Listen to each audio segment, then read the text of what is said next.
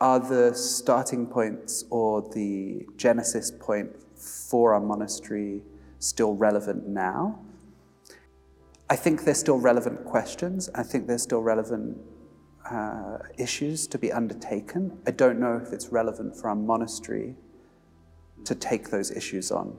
Dealing with a monastery as an initiative in relation to its political moment is really important for anybody to understand what its ambitions were and why it looks the way it does and its intentions. So it comes in that moment, kind of in the emergence of the Occupy movement, but also its initial prototype is realized sort of post-Occupy, or at least when a lot of the squares have been cleared.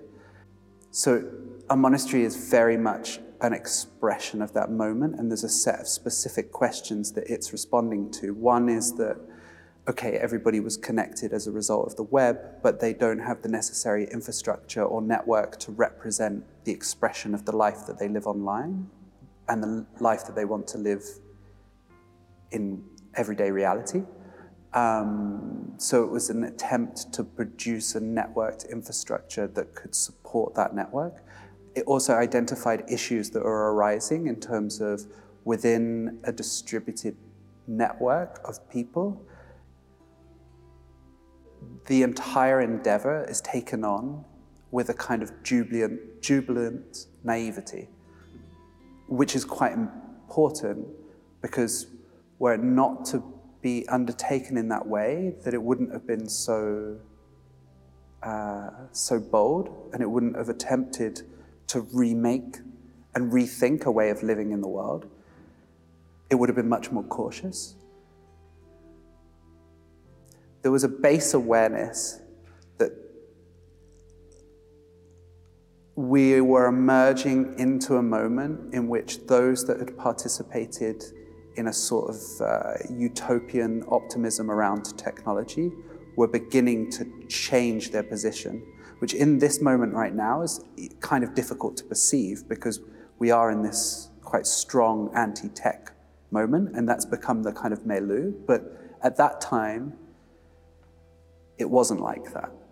And we weren't necessarily pessimistic about technology, but we identified that there was a trajectory where rules would become more and more present within our lives as a result of emerging technologies such as blockchain and augmented reality, and there's a kind of deep awareness. So there's a kind of attempt upstream to produce a way of living with those technologies or thinking through those technologies that could produce a different outcome.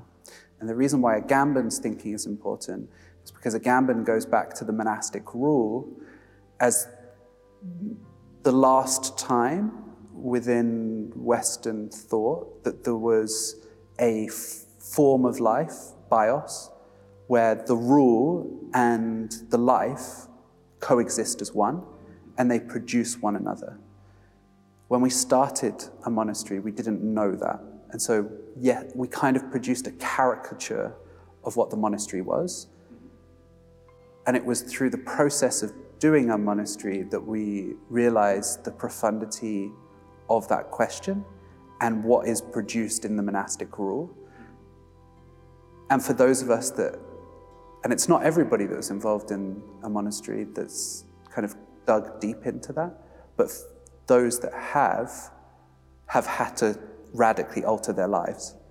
And I think the base conclusion is that one cannot produce a technology or base infrastructure that can change the current condition, but it is necessary to change oneself.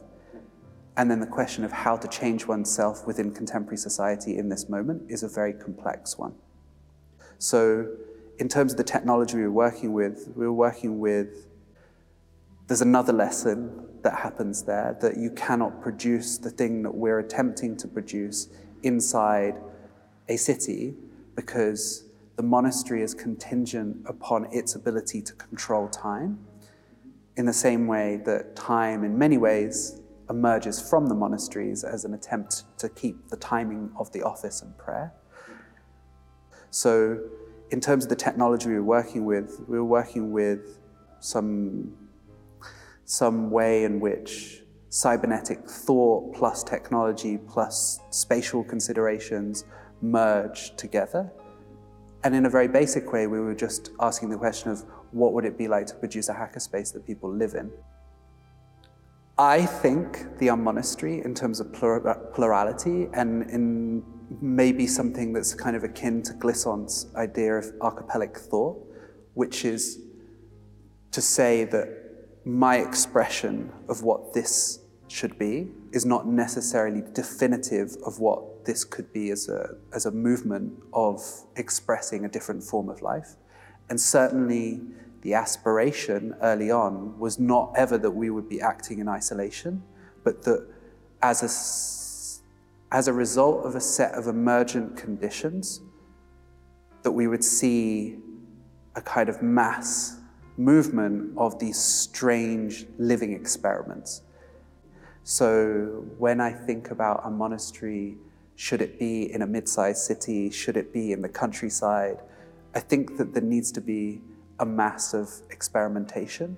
The reason why we said a mid-sized city of like 60,000 or less was because there's also an opportunity in that there's massive brain drain into large cities, that there are ever more prevalent issues, particularly in the Italian context where we started, where a lot of the infrastructure that the cities rely on resides outside of the cities. So if you have mass depopulation of the countryside, then you have a major problem for the country. So we saw it also as an opportunity where on one level we want to move within our own temporality, and then that coincides with an opportunity to solve a problem. The question then becomes, if I'm going to continue to exist in society, if exit is not my option, then how will it transform my everyday life?